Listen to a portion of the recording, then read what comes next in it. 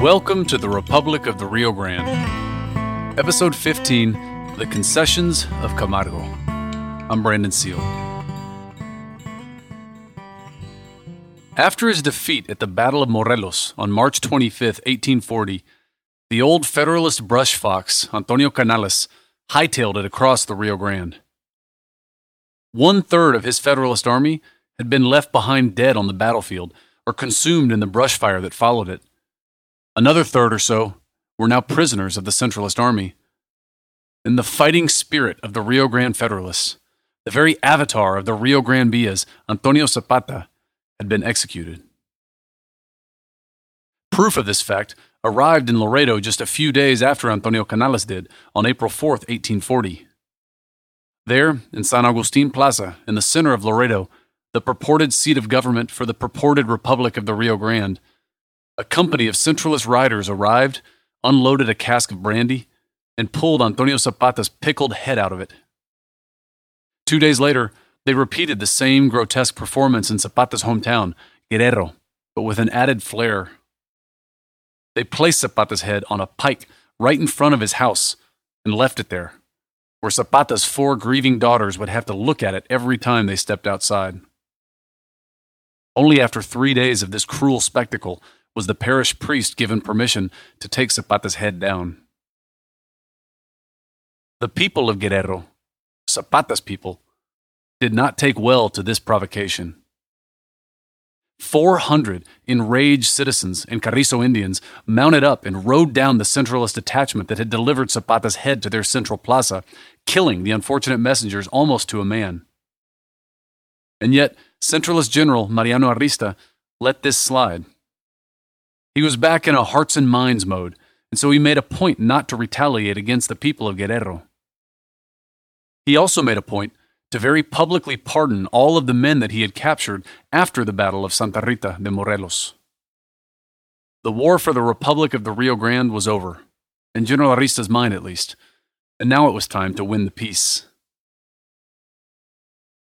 And yet the brush fox, Antonio Canales, wouldn't give up. Back in Texas, he reunited with José María Carvajal, the fiery little Federalist who had been his chief of staff and later Secretary of State. On April 8, 1840, Canales and Carvajal rode into that old bastion of federalism, in Carvajal's hometown, San Antonio. They were given a hero's welcome by Mayor Samuel Maverick and other staunch old Federalist families, such as the Menchacas, Navarros, and Seguins. Carvajal took the podium and reminded his townsfolk that the enemies of the Rio Grande Federalists were, quote, the same who had shed the blood of the Texians in the Alamo and at Goliad, end quote. Carvajal and Canales won over the citizens of San Antonio and left 2 days later with a letter of strongest recommendation to Texian President Mirabeau Lamar that he formally receive the, quote, government of the northern border of the Mexican Republic, end quote, signed by none other than the senator from San Antonio, Juan Seguin. On their way to Austin, Carvajal, Canales, and the rest of the company passed through Carvajal's wife's hometown, Victoria, Texas, on April 10th, where the citizens there threw them an enormous ball in their honor.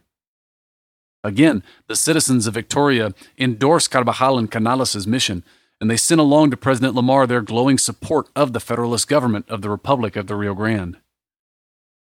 By the time the Rio Grande Federalists arrived in Austin on May 2, 1840, an enthusiastic crowd was waiting for them there. There, on the streets of Austin, the bilingual Carvajal gave one of the most memorable speeches of his career, ending with the lines, quote, we are fighting for liberty, both civil and religious, the principles of which are the same everywhere.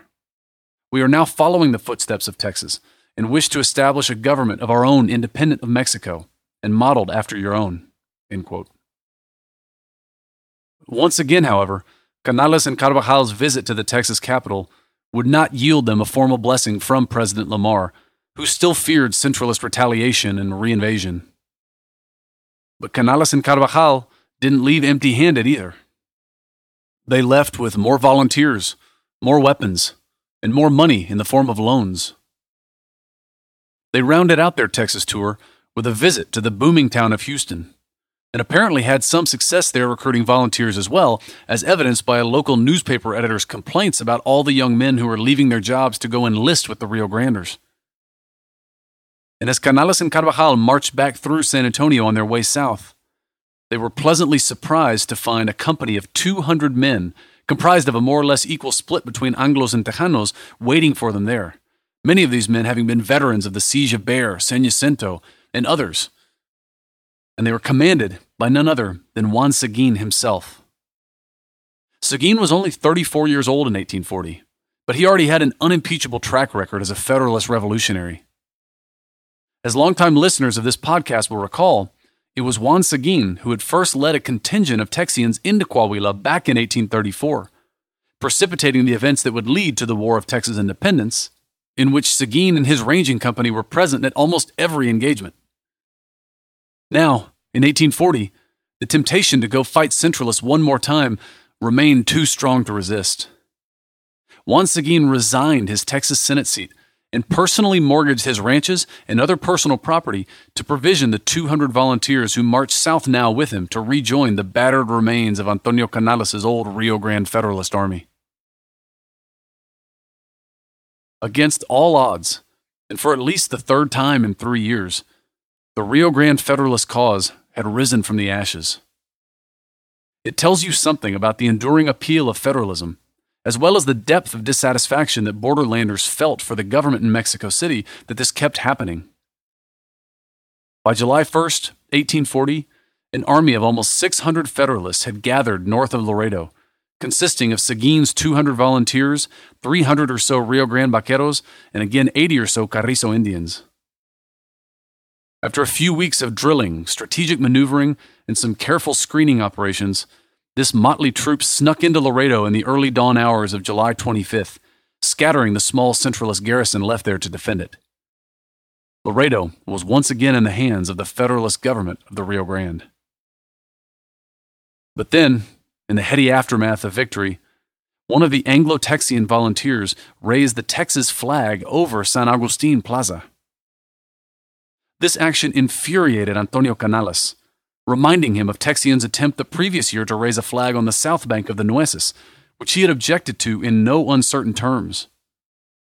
And frankly, the Texians' flag raising only played into Centralist propaganda that Rio Grande Federalists were really just the tool of foreign aggressors who would willingly dismember the new Mexican nation just to serve the ambition of their movement's leaders. More than anything, however, the sudden reappearance of Canales and his Federalist force caught Centralist General Mariano Arista totally unprepared. And the very visible presence of so many Texians only lent credence to a widely circulating rumor that the Texians were preparing to invade Matamoros as revenge for the execution of Zapata.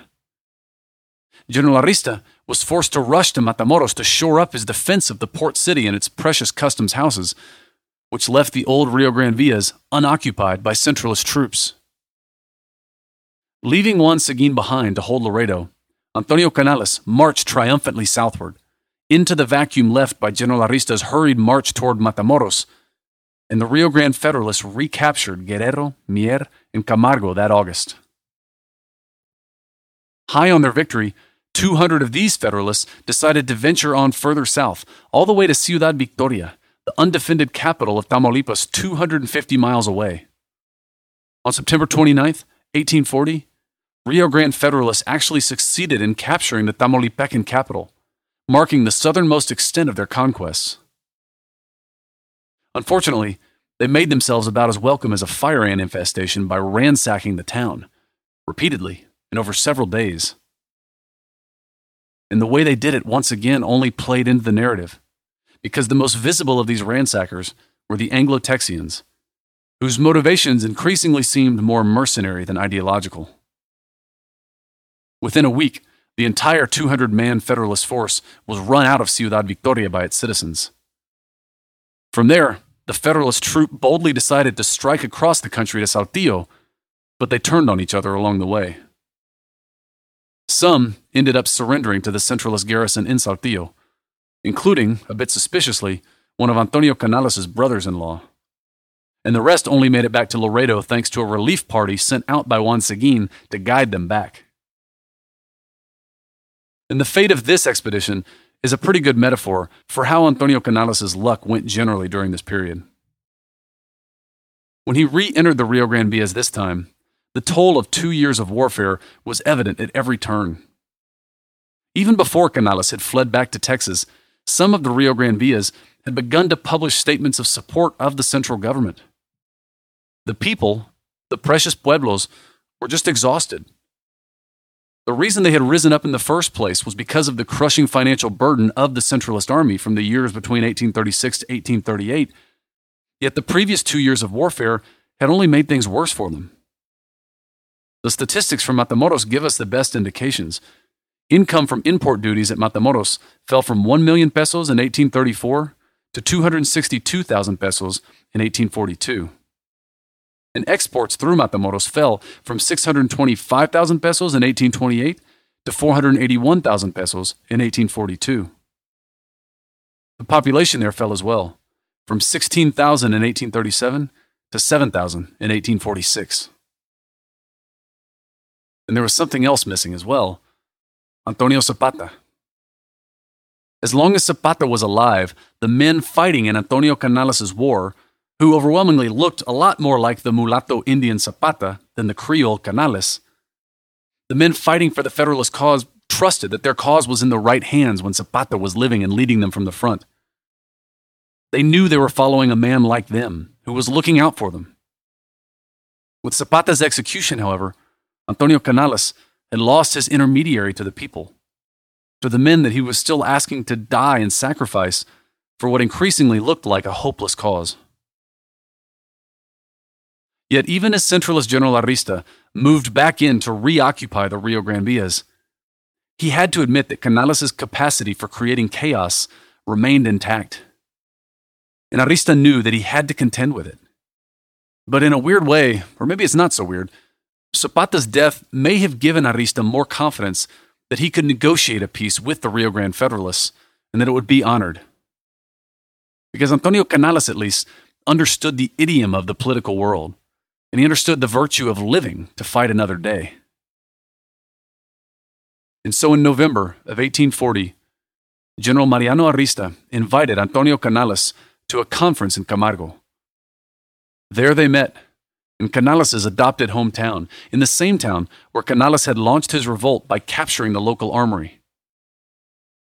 2 years and 13 days after the fact, this time on November 16th, 1840, Antonio Canales and Centralist General Mariano Arista met to negotiate the Convenio of Camargo, which I've translated as the Concessions of Camargo. First and foremost, Antonio Canales insisted that the Rio Grande Federalists be granted total pardons and that all of their property be restored to them. This was no small thing, but General Arista granted it, albeit artfully, with the following language, quote, "With the object of avoiding future discord among Mexicans, all will be forgotten of the events since the 3rd of November, 1838, end quote, i.e. the date when Canales and company had first raised their revolt.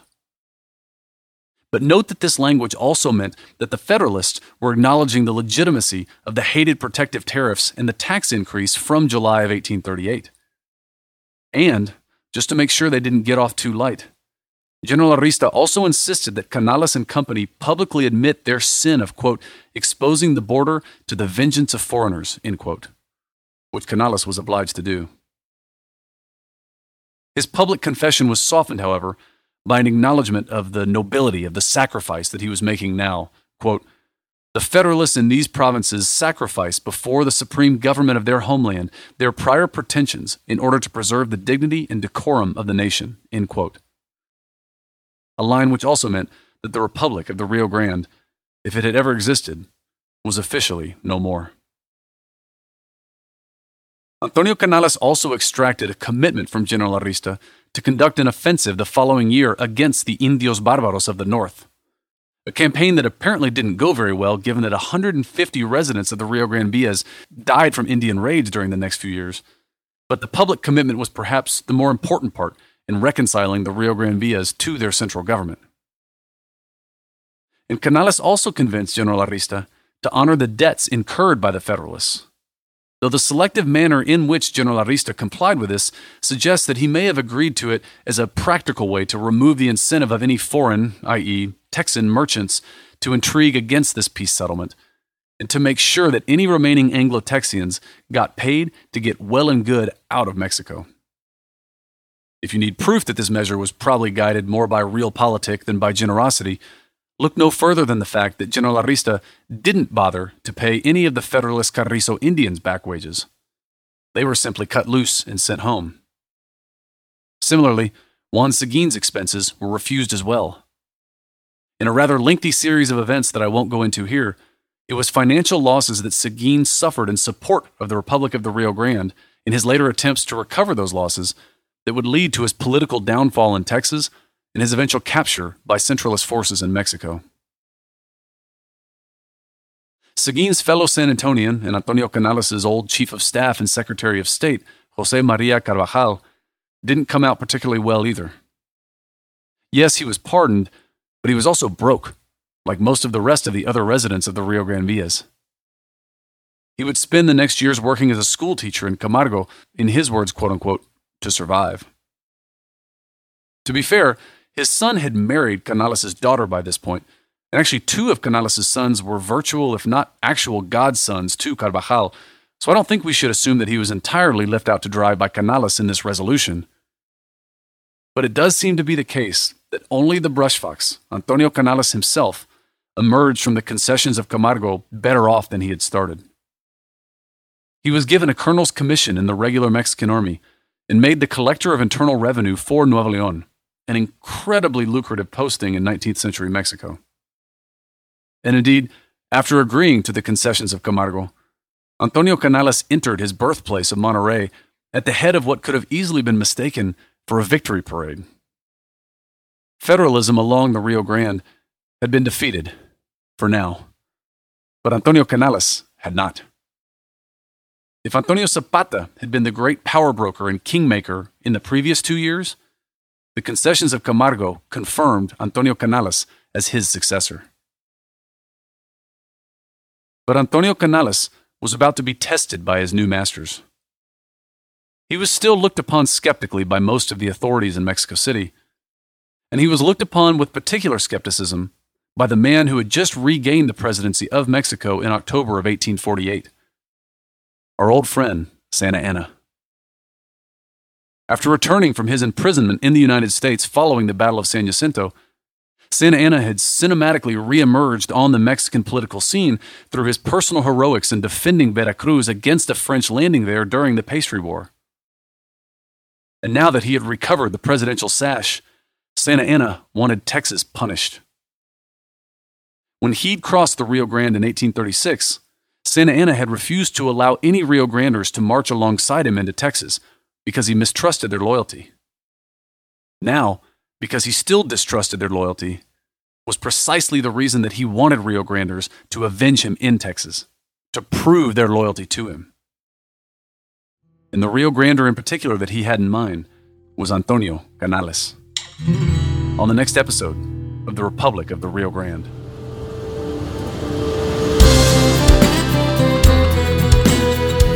Thank you for listening.